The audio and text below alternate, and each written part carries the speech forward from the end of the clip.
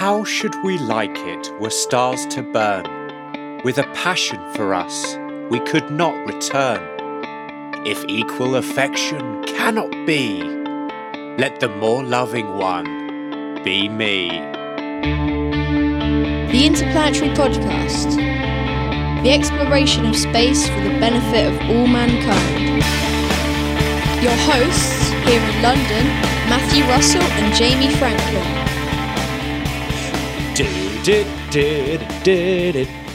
Oh, yeah, baby Valentine's. Happy Valentine's Day, listeners. Our listeners will always be our Valentines. Oh, they're the ones. I mean, sure, I love Europa, but have you seen our listeners? Hello. Happy Valentine's Day, everyone. And if you can't be with the one you love the one you're with. Luther Vandross. I love Vandross. He's my favourite alien. Love him. I'm a bit upset, but I don't need to be, do I, about the Mars rover mission? Yes, no more opportunities for contact. That's it. Gone. NASA no longer going to attempt to contact. Well, Matt, do you know what? Obama put up a lovely message on Instagram saying that we needn't be sad. Let's look at all the work that was done. I mean, I genuinely would spin this that NASA's declare it that Mars rover mission is complete. Right, I agreed. It's got to come to a conclusion at some point. It does. And now they can spend some money on the next generation of rovers. Do you know what I mean? Yeah, exactly. I mean, it'll be like when I don't know, I always thought I'd die at 76 years old when you're pushing me around in much better health. And, you know, I'll still be able to bang out one more podcast and then that's it. Throw me into the fire, scatter my ashes on Europa, job done. And then we can say the Interplanetary Podcast mission was complete. Yeah, exactly. And no one will shed a single tear for Jamie Franklin, knowing that he lived his life to the max. Exactly. They'll be waving flags in the street if I know Hove. So I think we should go down the list, Matt, and give people some statisticians of what the rover completed. Okay, well, yes, of course, we're talking about Opportunity Rover, or MER-B, Mars Exploration Rover B. Big Merb. It arrived at the Red Planet at 12,000 miles an hour late in January 2004. That's quick. It's quick, isn't it? Parachutes and airbags into Meridiani Planum. Yes, that parachutes and airbag system was really, really cool, wasn't it? That whole thing of slowing down through the atmosphere and then deploying lots of different parachutes, then blowing up these massive airbags and then landing, and that the airbags sort of all falling away and then the rover driving off its little platform. It's a beautiful it's actually almost a miracle. So that was 3 weeks after the twin Spirit, which is MER-A, if anyone was wondering, 185 kilograms of rover. Twin Spirit. That sounds like a nice cocktail, doesn't it? The mission was to last 90 sols, or, Matt, in our terms, that's 92.5 days. But it actually lasted 5,351 sols. Well, I'd say it's more than complete in that regard. Yeah, I mean, it's completely smashed it, hasn't it? By Big time. orders of magnitude. So, Matt, what do you reckon the cost of it was? Well, I actually know the answer to this because I saw a very good tweet by Casey Dreyer from the Planetary Society, which summed it up. So it was just over 1 billion in total. And actually, even though that sounds like a lot to us, that's considered pretty cheap in the end, considering all things. Yeah, well, that's 14 years of some of the most monumental discoveries. Martian first service. Rover to really say, yes, there was definitely liquid water on the planet. I mean, if you take the same amount, you spent about £1 billion on your platinum-covered drones, haven't you? Yeah, and you've spent about £1 million on your beard trimming products. And Cuban high heels.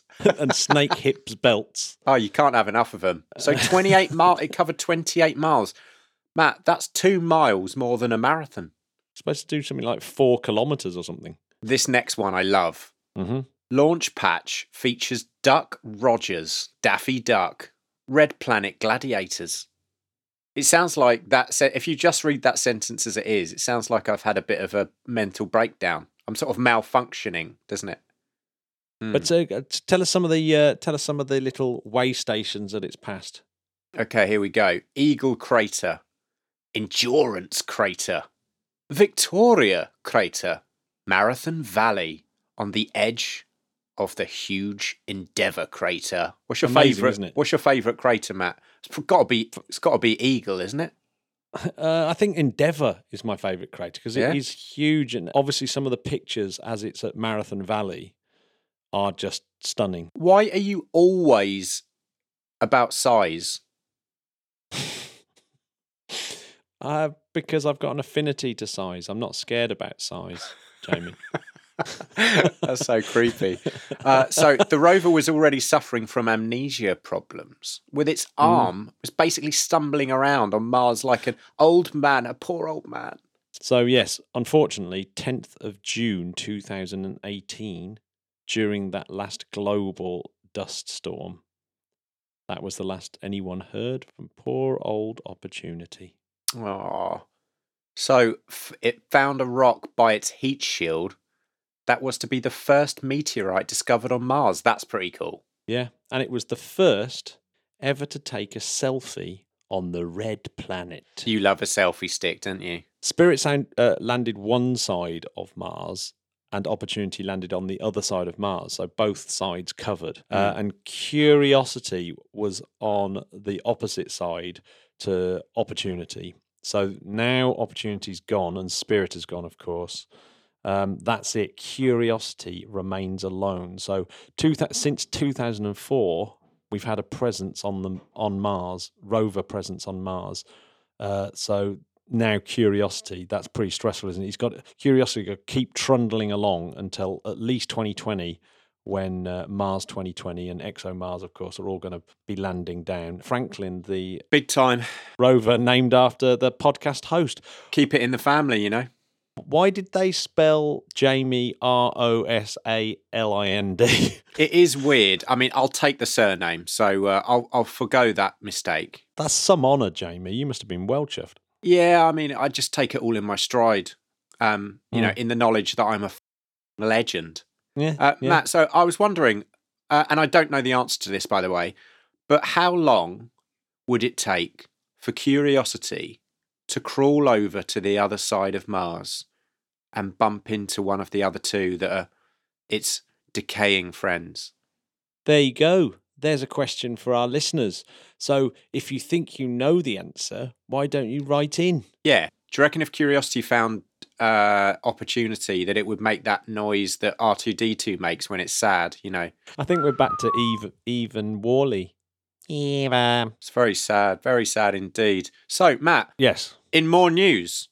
Well, according to a Defense Intelligence Agency report, the US could come under attack from space. Right. So in the report, it actually says, having seen the benefits of space-enabled operations, some foreign governments are developing capabilities that threaten others' ability to use space.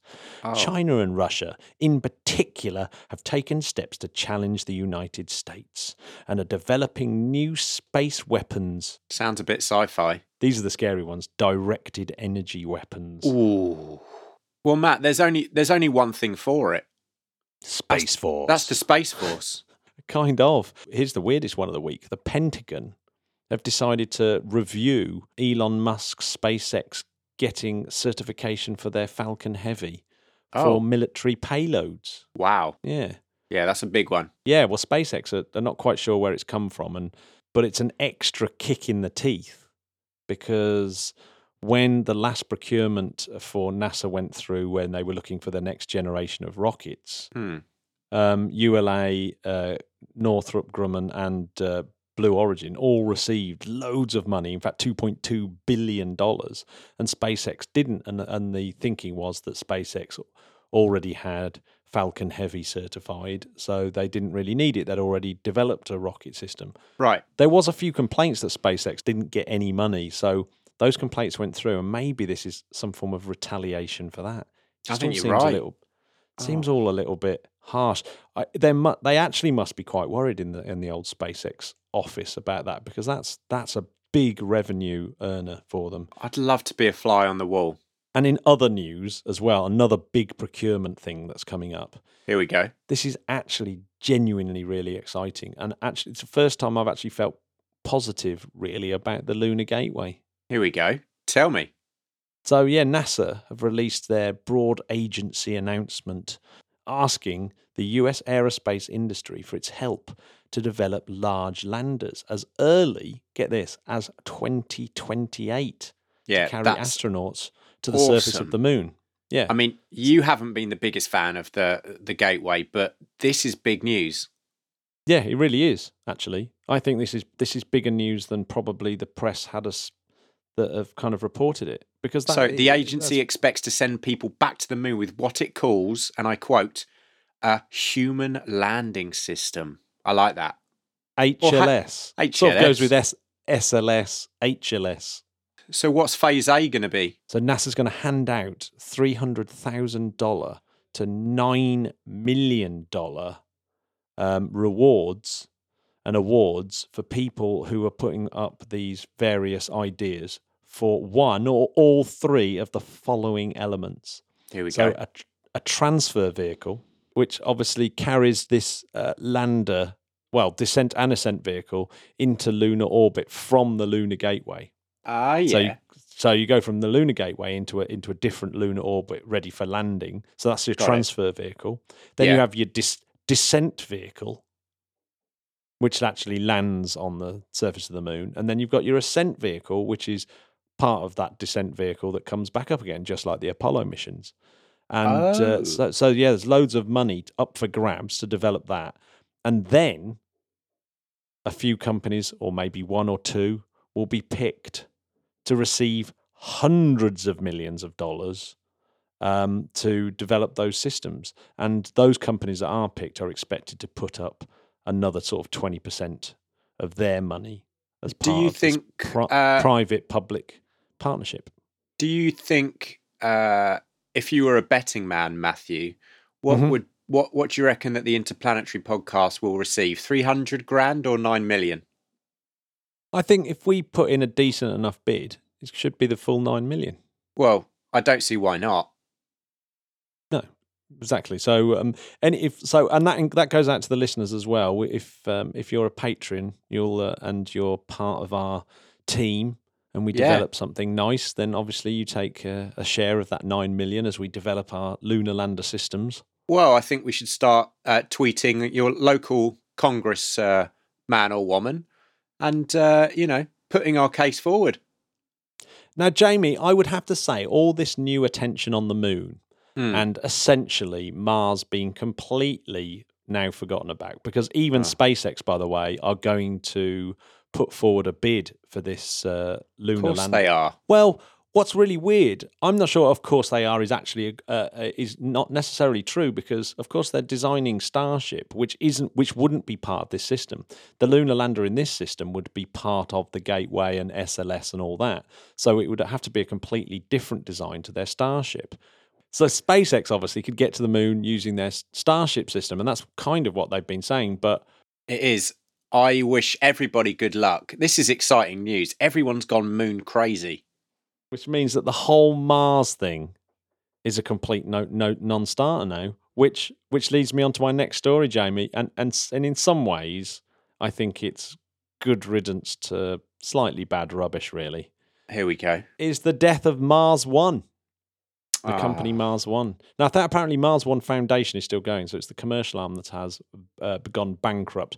But yes, thankfully, Mars One is dead, and not the ridiculous bunch of people that may have all lost their lives in a hideous manner going to Mars to record a reality TV show. Absolutely. I think we should get back to reality. There's one more piece of space news that I've stuck in the wrong place, Jamie. Oh, go on. And that is the ludicrous Ultima Thule shocker. Oh, yes. This is actually amazing. So this is big. And it's a really good optical illusion as well. What we perceived as a snowman with our eyes when we saw that picture, when Ultima Thule picture came back, we kind of just we were deceived into thinking they were spherical bodies touching each other, and so it looked like a snowman. But thankfully, New Horizons, as it whizzed by, took a photo facing backwards and had captured the crescent of Ultima Thule. The scientists have been able to work out the shape of the object due to the way that it's obscuring stars in these several shots. And it turns out that Ultima Thule is more pancake and walnut shaped. Yeah, they're a bit more pebble-like, aren't they? Yeah, well, they're like skimming pebbles. I was just going to say exactly that. I love a good skim. Yeah, there's a great beach from where I am to do a bit of skimming. Oh, In fact, just down the road from me. It. I got 7 the other day, 7 in a row. 12 I got the other day What? in front of my kids. They were very impressed. I call bullshit. I'm going to have to talk to him. No, I am blooming good at.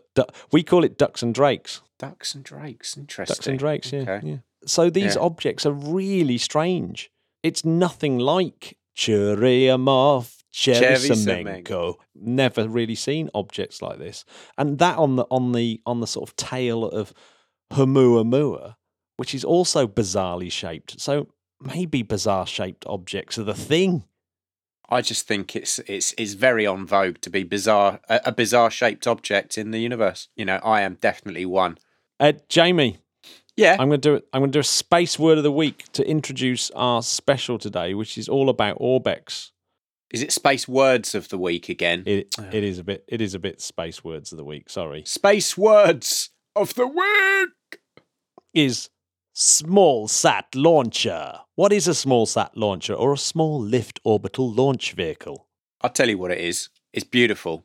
They are beautiful because we stood next to an engineering prototype, didn't we, Jamie, this week? It kind of blew our minds just to see it. And then it blew our minds again when we were told that it was the biggest 3D printed engine ever. Right, so yes, a small lift orbital launch vehicle, anything up to 2 tons to low Earth orbit. First example being Korolov's Sputnik rocket that took up Sputnik, of course. Yes. And then the Vanguard rocket by the USA. And that obviously kickstart the space race. The UK have got a bit of a heritage in this. We had the Black Arrow, which carried 73 kilograms to low Earth orbit. That's right. Of which Skyroar are using very similar technology to the Black Arrow. Ariane's Vega is also a small lift rocket, but it's 10 times the lift of Orbex.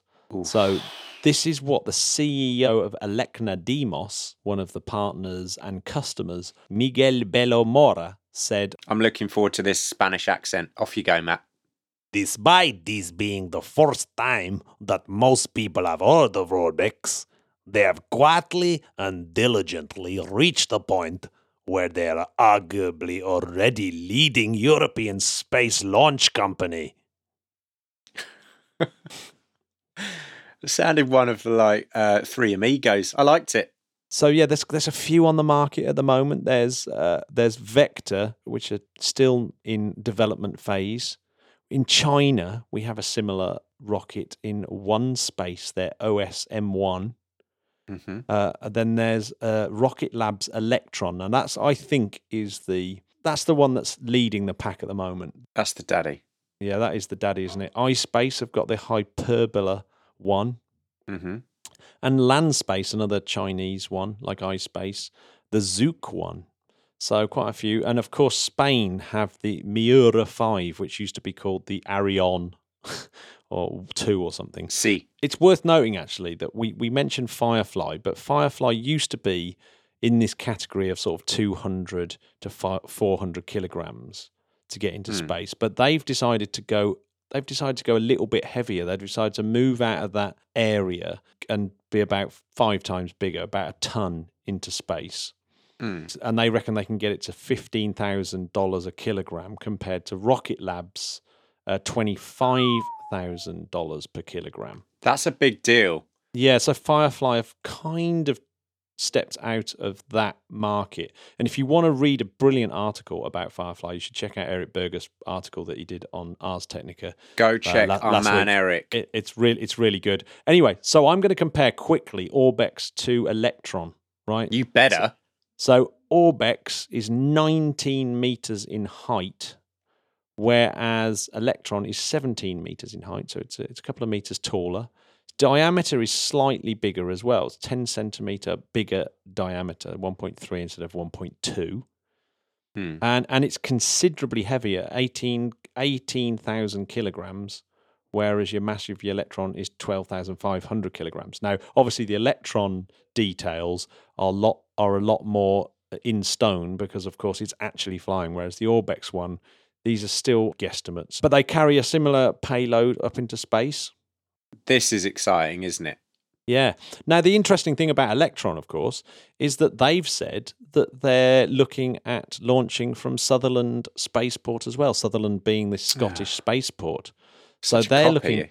Well, so they could, of course, be there on as competitors right on the same spaceport, whereas Orbex look like they're trying to launch from Sutherland Spaceport and the Azores. But it's worth noting that neither the Sutherland Spaceport or the Azores Spaceport actually have full planning permission. I was just going to say, it's not confirmed yet. They seem very confident. They do Everyone seem very in Forest seems, apart from a few locals, seem very, very happy that this is obviously going to put them on the map and bring lots of money, needed money, to the area. We heard about schools closing and, not many jobs in the area. I think this is going to be a great thing, especially considering that it's going to be about 6 launches a year. I think, why wouldn't you want that? The largest 3D printed engine, and that was done by a company called SLM on their SLM 800. They reckon that cuts down on 90% turnaround time, so it actually is a much quicker process. And 50% saving in costs. Where do I sign? Well, you can sign on the dotted line. Sign on the Caligas tank. Love it. Yeah, that is cool, isn't it? The fact that the whole thing runs on Caligas. We both got nostalgic, didn't we? Our childhood barbecues are now powering small satellite launchers. Jamie, shall we just have a listen to Chris Larmour's interview and then we'll play Graham Turnock? I don't want to wait any longer because this interview was one of my favourites of the last few years. It was really good, wasn't it? Let's roll the tape. So, Ekute. The Interplanetary Podcast, putting the ace back into space. Okay, well, we're here with Chris Larmour, CEO of Orbex. Thank you for inviting us to your beautiful new facility. How are you? I am having a long evening.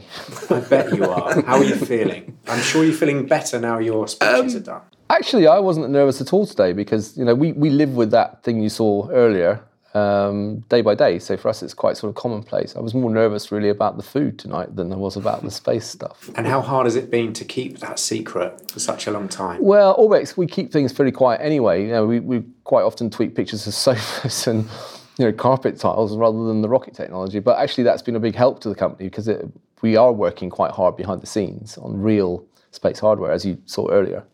And we get a lot of support and credibility from an awful lot of people that were in that room tonight by keeping quiet about that and working seriously. So actually, the keeping quiet thing is, it's not that we're super secretive, it's just we just don't think what we're working on is super interesting. I know that sounds weird, but it's true. Yeah. We're a very low ego company, honestly. There's no sort of. I mean, I happen to be speaking to you tonight because it's my job, but I would prefer not to be perfectly honest. Sure. We understand. But the one thing we've noticed, and since Farnborough, since we first heard about you, we literally was after that Farnborough announcement, is what is it that you've got that's special, that's allowed all this kind of very big investment to come your way? What do you think it is that? Yeah. That is the magic moment, the killer app that Orbex has. Yeah, so quite often in this sector, you get enthusiasts who want to build a rocket, and they miss a few of the key ingredients in building a business. Now, I come at this as someone who I've never even been to a live engine test so far in the history. We've been firing engines for 2 years. I've never been to one because I would be a distraction for the engineers. And honestly, I've got more important things to do in terms of fundraising and stuff like that than watching an engine test. I can watch the video. So what is the secret of the company? We have 3 types of people in this company. We have people with a pedigree in really hardcore European space engineering in Ariane 5, Ariane 6. We hired away one of the turbopump engineers from Ariane 6 recently, and one of the software engineers from Ariane 6. They were probably pretty unhappy about that, but the other group of people is people who've built rockets with their own hands. Some of them come out of the Copenhagen Suborbitals program. Now, it's an amateur effort, but the skills that they've developed, the kind of fingertip knowledge that they've developed is really, really useful on a practical, everyday basis, because they've failed several times to build rockets and they know what doesn't work. And that's half the battle. That's what gives us pace. We know how to translate the brain power of the designers into pragmatic solutions that fit and work in the real world. And then you have people like me and the board members who know how to raise money, because I helped build and sell 5 companies already. And one of my board members has early shares in Spotify. So he did very well out of that last year. Not bad.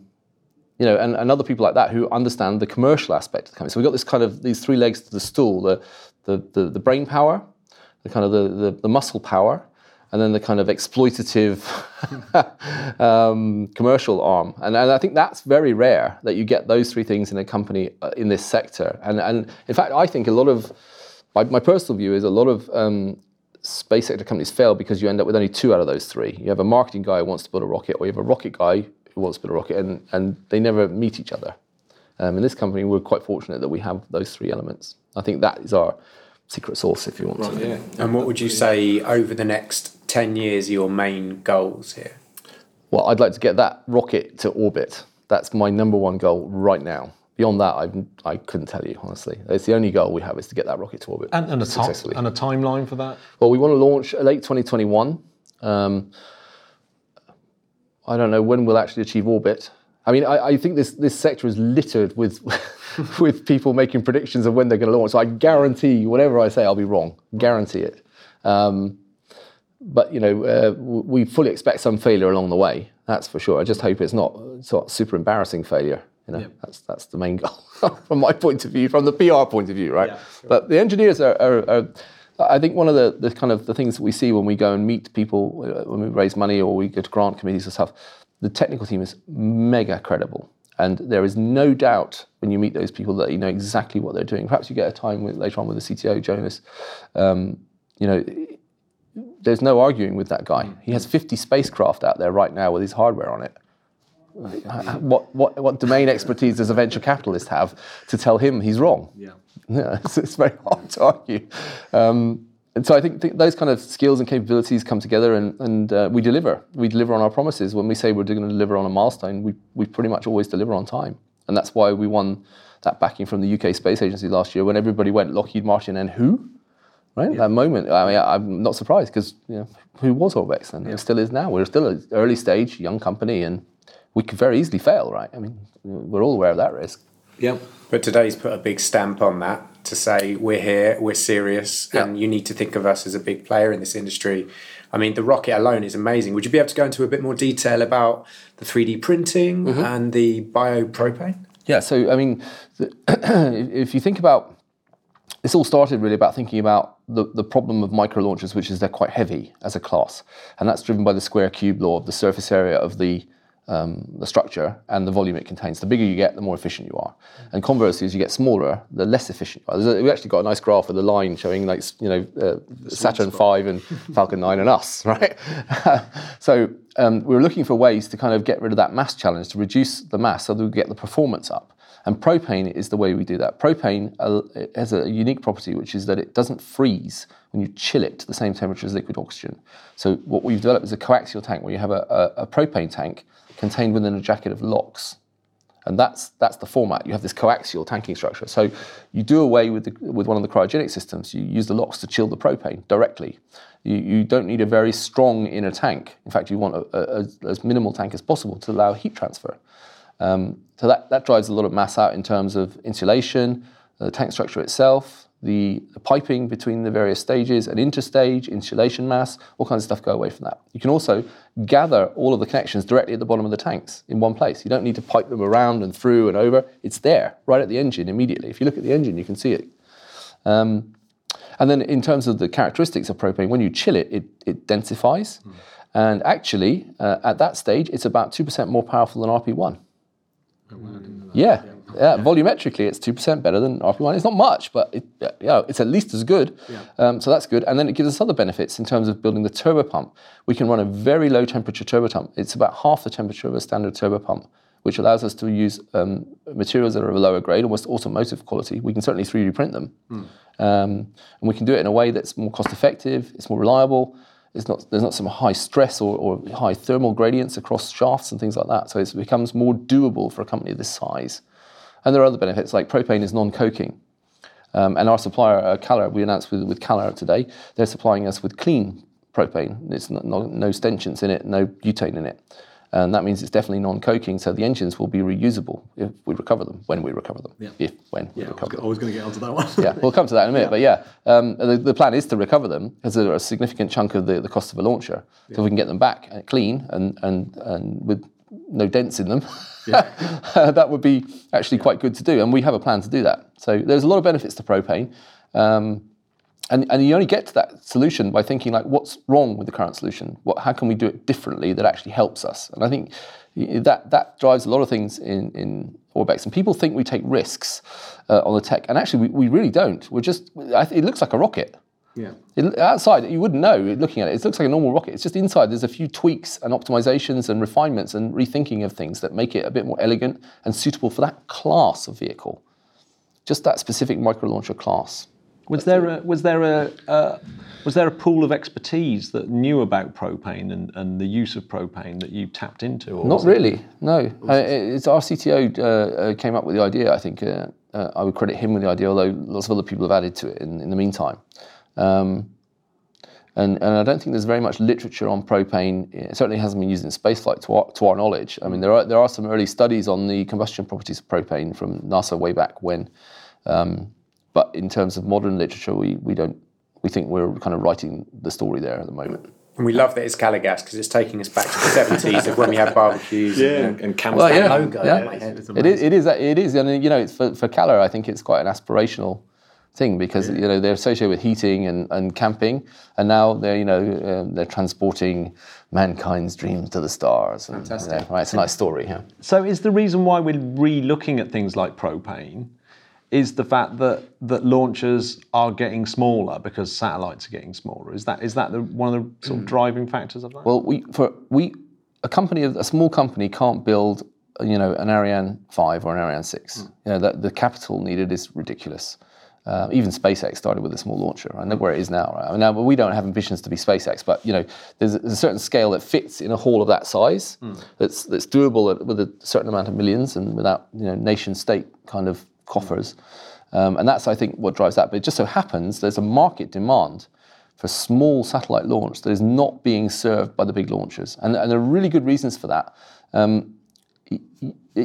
Honestly, people talk about this sector as low cost, but that's not the driver. It's lack of availability that's the driver. There is plenty of capacity on big launchers, but if you've got a $300 million communication satellite, you do not want a student CubeSat potentially spanging out and ruining it. And they just say, no, even if there's spare capacity. I mean, people literally fly sand as ballast, literally, to avoid taking additional payloads. It's an expensive journey for the sand. Oh, yeah, I don't know what happens to it on the way down. Little meteorites. This is it. Now, we wanted to ask a bit about the reusability and the lack of space junk that there will be with your rockets. Can you elaborate on that? In a very light, we don't talk. We've done a lot of work on that, but we prefer not to talk about it because we think it's quite easy to copy. We've got patents pending on it, but we still think it's easy to copy, so we prefer not to talk about it. Again, the challenge is you can't add a lot of mass because that eats directly into the payload mass. So how do you solve that? How do you get reusability without adding legs and parachutes and all kinds of stuff?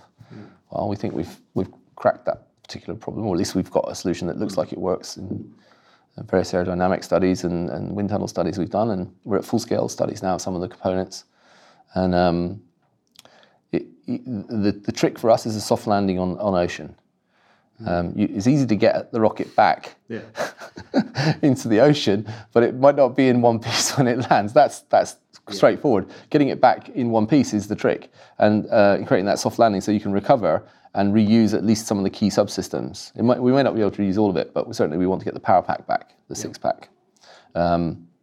So that's the goal really, and the design kind of requirement is the recovery of that engine pod.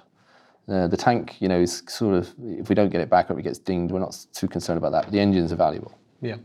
So in terms of we saw obviously the prime, the second stage is correct. The booster part of it, presumably, all of this entire rocket is all built by Orbex, including the engines themselves. Yes, absolutely. In fact, we're investing in 3D printing, metal 3D printing machines to do it all in-house right now.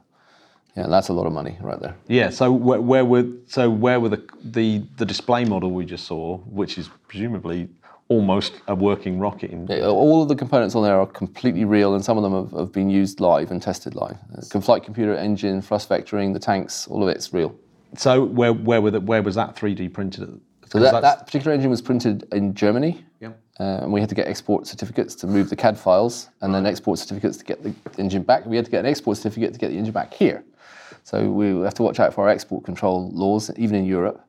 And ultimately, the engines were produced in Denmark, and we have an engine test site in Denmark as well, where we fire the engines up, and we're looking at another engine test site here locally as well to do 6-pack testing. Is that where the wind tunnels and everything else are? No, the wind tunnel's in the UK. I'm not sure if I'm allowed to say who did that, because I think we have an NDA, but it was a very professional hypersonic wind tunnel in the UK. Can we go in and try that ourselves? That sounds fun. I could put you in touch with... I wouldn't say we work with that guy, but I know a man who's got one. Sure. I wouldn't confirm or deny if we worked with that guy, but I know a man who's got one. Fantastic. That you've thrown my train of thought now. I apologise. It just looked too much fun in my head. Reuse we were talking about, I think, and there's you had another part to your reuse question, I think. Yeah, well, it was the 3D. So the 3D printed which is the largest. You said it was we the believe largest. It's the largest 3D. single piece. Yeah. Yeah, and so that's actually being fired as well as a rocket engine. Yeah. I don't know the current status, but that's not the only engine we've got like that, and some of them are in different stages of development. If you looked on that version down there, you would have noticed a helium loop. Did you see the loop going around So that's a helium heat exchanger for heating the helium to pressurize the tanks. In the latest versions of the engine, that's built in to the 3D printing version of it. So we're refining things because you can do it, right? Why not print it? Yeah. There's no extra real time or material involved, and it saves a lot of complexity later. So we're doing refinements like that now and firing them up. Do the engines have a name? No. They don't? No. Because we like things like Prometheus. Interplanetary podcast engine. The Franklin. I know that's too much like too much like a Mars lander. I don't know, we're very low ego on that front. I mean, we could have named it after a famous physicist or something, but they've already got lots of stuff named after them. Yeah. They mind. This morning I was doing some research for today, and I watched a YouTube video about Orbex. And really? The first comment was somebody moaning about how launches should be closer to the equator. Yeah. Now we know that this comes up a lot, but once and for all, can we say why that's invalid? Yeah, well, we've got a video for that we put out today as part of our media pack, and you'll find an unbranded version of that if you want to put it on your website. So, if you want to go to equatorial or transfer orbits, the equator is a great place to launch from. But we don't want to go there. We want to go pole to pole, and our customers want to go pole to pole.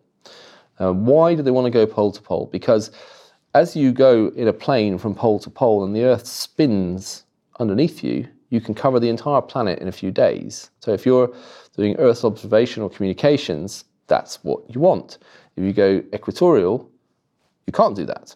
So for our purposes, for our needs, launching from Scotland to the north, or perhaps from the Azores to the south, into sun-synchronous or polar orbits is exactly what we need. And so for certain types of launches, the equator is irrelevant. Yeah. And that's the case for us. I don't think that will kill it. That question will come up forever and ever, but that's my attempt to kill it. Yes, we're going to help promote that message. Yeah. So Sutherland's not the only launch site for Orbex. So Sutherland still has to go through planning permission, which we think it's got a good chance of getting. I think there's really strong support from the Scottish Government and Highlands Alliance Enterprise and various other parties, but it still has to get through planning and then be built. So to mitigate our commercial risk, because we're a commercial organisation, I get fired if we don't launch and make money, right? So we've also been shortlisted for the Azores launch site, And we're working with another site in Norway to see what we can do there. In fact, I think we've moved forward a few steps with that in the past few days. So there's two parts to that. One is to mitigate the risk of Sutherland not proceeding. Hopefully it will. I mean, that's what we'd like. But if it doesn't, I need to have other plans. And if it does, then we've got other options for capacity. Because you do hear some bizarre volume calculations from very exuberant parties out there saying they're going to be launching twice a minute or whatever. But we're a bit more conservative. We think we'll be launching roughly once a month. And some of the months in the year you won't be able to launch because of weather or whatever, or technical issues. So we think 10 to 12 launches a year from a single site is about the limit. And therefore, if you want to launch 36 or 48 a year, I think you see it now with Rocket Lab. They're expanding to other launch sites, right? And Wallops and what have you. You just need it for capacity. Have there been many concerns from the locals about these launches? Honestly, I've spent a lot of time up there. I was up there earlier this week. The overwhelming, and I mean 90% plus of people are highly positive about this launch site. There is a small group of people who are very loud, but there's really a handful of people, I think, who are very set against it. And my personal point of view, the first question I ever asked when I went up to Sutherland, it's a really beautiful place. And I said to them, are you sure you would like a spaceport here? And the local people surprised me with their answer, which was that they felt their community was at risk of dying because there was no economic opportunity for kids to stay there. The schools were closing, the bank had closed, and their way of life was under threat. So they were looking for economic opportunity. And given the footprint of this, which I can show you an image later, if you take the footprint of like the Mahia launch complex in New Zealand and you put it on the Moyne, it's like a dot. Mm. You know, they literally have a rubbish tip on the Moyne that's bigger. And if it's once a month, yeah, it's not too in your face, is it? Well, I mean, you know, I think there are people with genuine concerns, and they should definitely be heard, and those concerns should be mitigated, no question. And we want to. I've often said, you know, we want to be a member of that community because there's a fair chance some of my engineers will be marrying locally at some point down the line. Sure. So we don't really want to be an enemy of the local community. We want to be part of the local community, and that means listening to everybody and trying to sort of accommodate all views and wherever possible. But it's not up to me whether that launch site goes ahead or not. That's a planning process. There are other parties involved. I'm not even directly responsible for it. That's Hy's project, not mine. I built launchers. Yeah. So I really hope it goes ahead because it'd be great. I've got one last question, and that's to do with really what you said earlier on about there isn't really the launch vehicles at the moment for this small satellite market, but there does seem to be an awful lot of them in the pipeline. Yep. Is that a major concern, or do you actually thrive on that competition, or see yourselves actually a little bit ahead of the pack? So this comes back to being silent. So there are an awful lot of parties, groups, organisations out there who say they want to build a small launcher. Probably more than 100 now. But if you start filtering on who's got the money, who's got the experience, who's got the access to facilities and resources, who has a nice desk like this, you quickly filter down to a handful of companies globally. A lot of those are in the USA. I mean, there are obvious candidates like Firefly and Vector. I wouldn't put Vector in that class yet. They haven't done. We'll see. Virgin Orbit, very serious, I think. And Rocket Lab, obviously, have trailblazed the entire sector. I mean, kudos to Rocket Lab. Great respect for everything that Peter Beck's done there. Really awesome. And I wish them all the success in the world, really. The Rocket Lab, I'm almost a fanboy of what they've done there, to be honest. But then if you look in Europe, I think in Europe we are certainly one of the leading companies, if not the leading company now. And then in China, there are 2 or 3 companies that are coming along, like Landspace and OneSpace and these kind of companies. But certainly within Europe, I think we've got a niche that we can create for a European launch that where I think we're a very strong position and possibly a leader. And that's my goal, is a European launch capability. I don't really care too much about the American market, to be honest. It's not really in focus. Exactly. Now, I wanted to ask something just outside of Orbex. What's the most exciting thing for you in 2019 that is penciled in? A holiday would be nice. You're not going to get one of them. No, you're absolutely right. No chance. I look forward to Saturday and Sunday because I can get my work done. Let's think. Well, we've got some news this week that we're not announced today. That's quite good, I think. Well, we'll come out with that a little bit later on. There's small things make us smile in Orbex. It's really interesting. We're not really so impressed by the hype and the big stuff. Honestly, this company is very low ego, and it's really productive. It's one of the few companies I've been in where there aren't these kind of political fights going on. It's very collegiate. People work very well together, and we get stuff done because we focus on the real work that moves the company forward, and not kind of the ego moments. And this today is very unusual for Orbex, really it is. And I don't think we'll do another one for a while. But the core focus is building a rocket that will go to orbit. That's the thing we have to do, because without that, what do we got? Some carbon fiber and some metal, and probably it's not very valuable at that point either. So the focus is get to orbit, get the resources in place to do that. We're growing.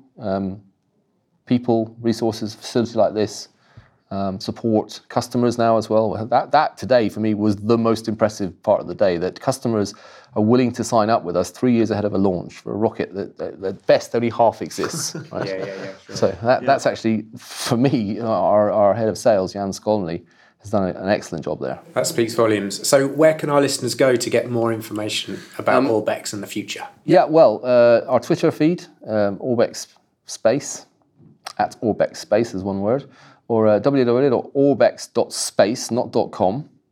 Very modern and newfangled. Half my emails don't get through the email service with that .space on the end. That's where you can find out most things. And then, listening to great podcasts, like the Interplanetary podcast, which I listen to religiously.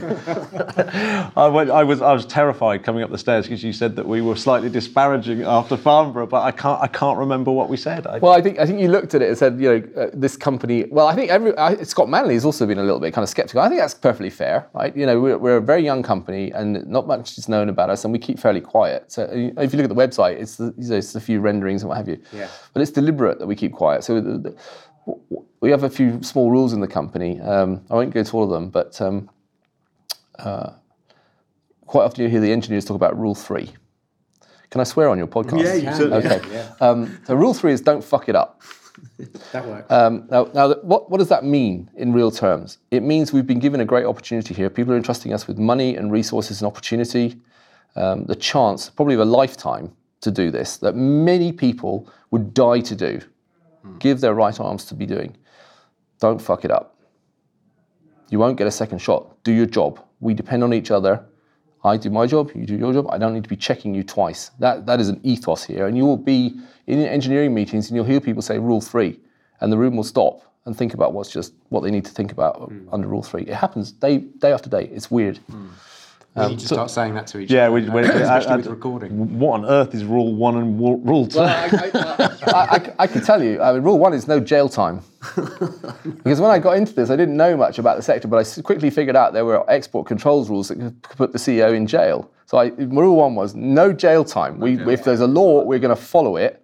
And we're going to get legal advice to figure out what the rules are that apply, and we're going to make sure that for the filling out of a form, nobody's doing 10 years in pokey. It's a different kind of holiday. Yeah. So that was a very early rule. The rules kind of evolved over time, but Rule 3 is like the high runner. Rule 2 is another one entirely. But I like the way you're deciding whether to tell us more swearing involved in Rule 2 probably. We'll get you a couple of drinks. We'll ask you again in the morning. Yeah, it's not that bad, but I just I'll keep something for next time. Yeah, that'd be brilliant. We might be on Rule 4 by next time. Yeah, we could have a Rule 2 special. We could do. Rule 2 special. Quite like that. Well, thank you so much for your time. We know you're a busy man. No problem. We wish you all the luck in the world. Thank you very much indeed. I really appreciate it. I really appreciate your interest. And I have to say your podcast is... I've listened to several episodes, not just the one looking at us. And there was one, it was a 2-part, and it was looking at reaction engines, if I remember correctly. Alan Bond, That's right, Alan Bond. That was super fascinating to listen to. Thank you for letting us. No problem at all. Yeah. Always welcome. Great. Thank you. Well, whenever we're opening the doors, you're welcome. We don't open them that often, so make the most of it while you're here. Yeah, no problem. Thank you very much. You're welcome. Awesome. Thank you. Thanks, guys. The Interplanetary Podcast is alive! I got an extremely good vibe off Chris Lamore. I think he is just the man to launch Orbex into the stratosphere. Yeah, excellent job, and what a cool guy. Yeah, I really like that whole modest approach. I can't believe they haven't got a name for the engines. Like, everyone names their engine something. Well, I liked that he asked us if he could swear. Yeah. We haven't had that before. That's No, brilliant. Yeah, he's it's bringing good. some rock and roll to the podcast, some much needed grit. So, Matt, not only did we just have that awesome interview with Chris Lamour, we now have an interview with the head of the UK Space Agency, Mr. Graham Turnock, who is also a lovely bloke, and I think he had some good things to say. So, should we have a listen? Do it. Ekute. We're here at the Orbex launch of their new facility, and they surprised us with a nice reveal of their Prime rocket.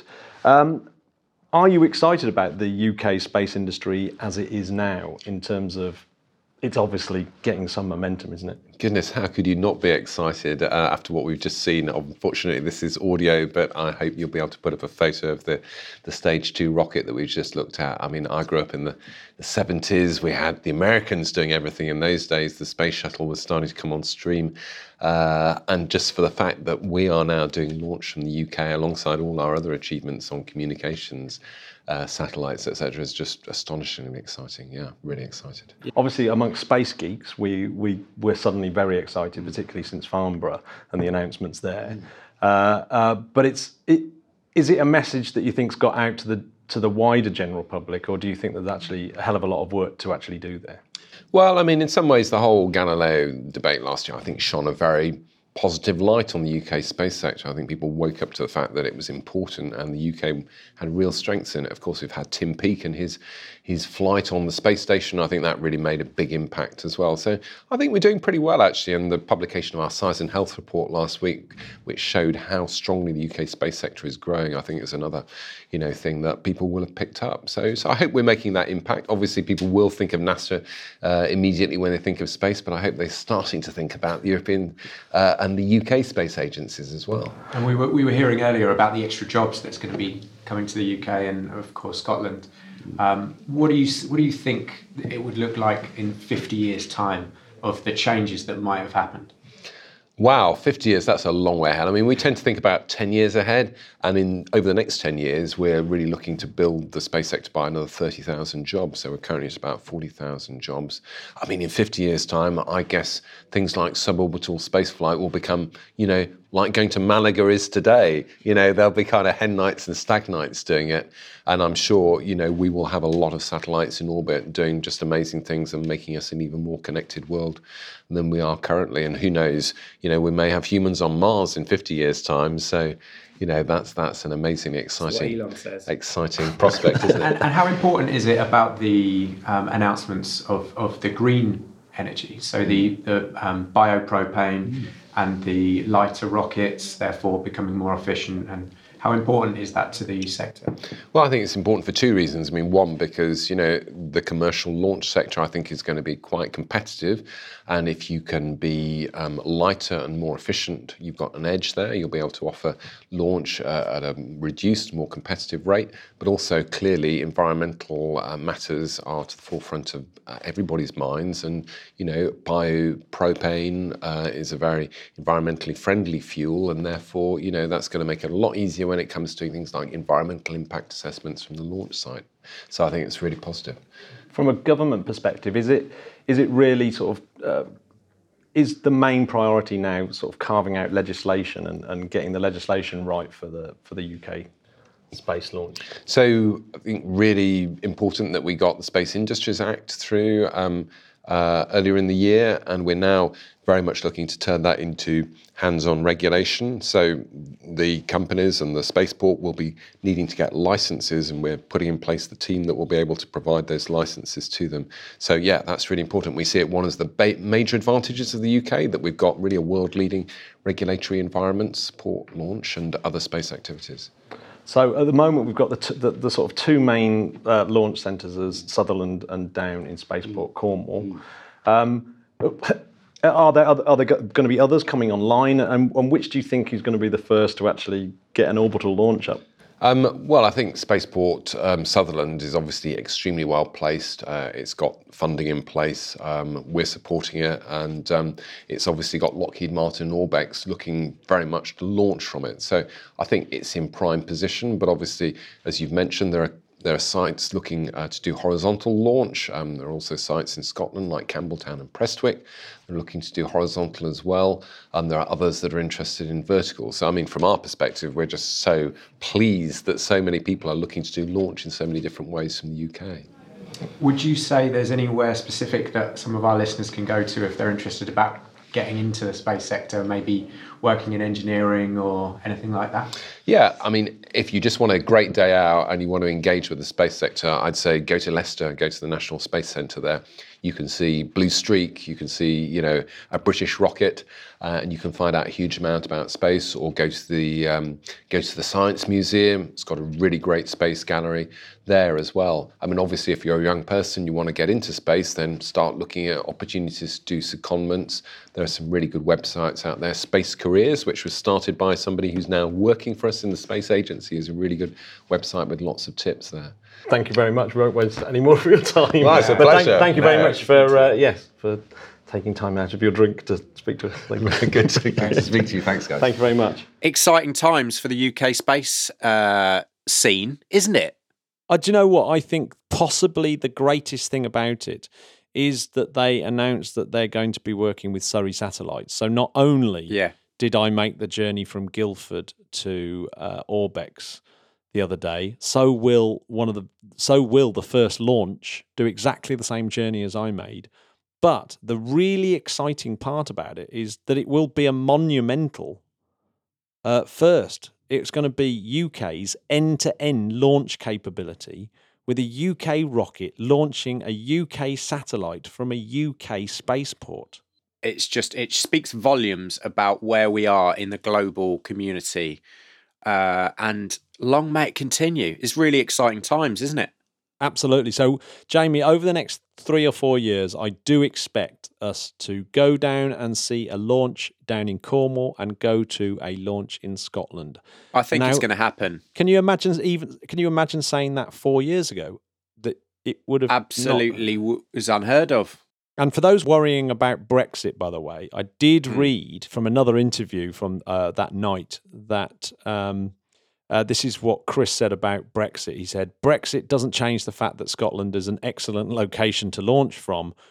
We are looking at what Brexit might mean from the business point of view, but we don't plan to leave Britain and go to Luxembourg, for example. Hopefully it will be resolved in an elegant way and not be a huge problem. There we go. I'll tell you what I'd like to do, Matt. Before we leave the listeners to get on with their weekend, I would like to say a massive, and I can't overstate this enough, a massive thank you to our wonderful, handsome, beautiful Patreons who made our Orbex trip happen. We literally couldn't have gone without your donations. It meant that we got a little Airbnb in Forres. We were very close to each other. Matt snores a lot, but it made the trip happen. We were able to afford our flights and we got great interviews. So we want to say that you made that happen, and thank you. Genuinely, we eked out every single penny of the Patreon money to make it go as far as it possibly could, and that we thought was one of the best ways we could have possibly have spent it. And we do totally appreciate the support. That's just utterly genius. You guys made that happen, and genuinely made that happen. And if you want to join this elite team of legends, where can people go, Matt? It's www.interplanetary.org.uk or www.patreon.com/interplanetary. Matt, are there any extra benefits from being a Patreon? Depending on, which scale you go on, you might get your T-shirt, you might get your mug, but you also get the odd super bonus bit of interview material that we haven't used on the show, and you get to join our Discord. And, if you go completely all out, you get to choose the direction of the show. OMG. Jamie, we should say goodbye because it's been a long podcast. This has been long. We love you. Have a great Valentine's Day. Stay safe. See you soon. Bye, Spodcats. See ya. Bye.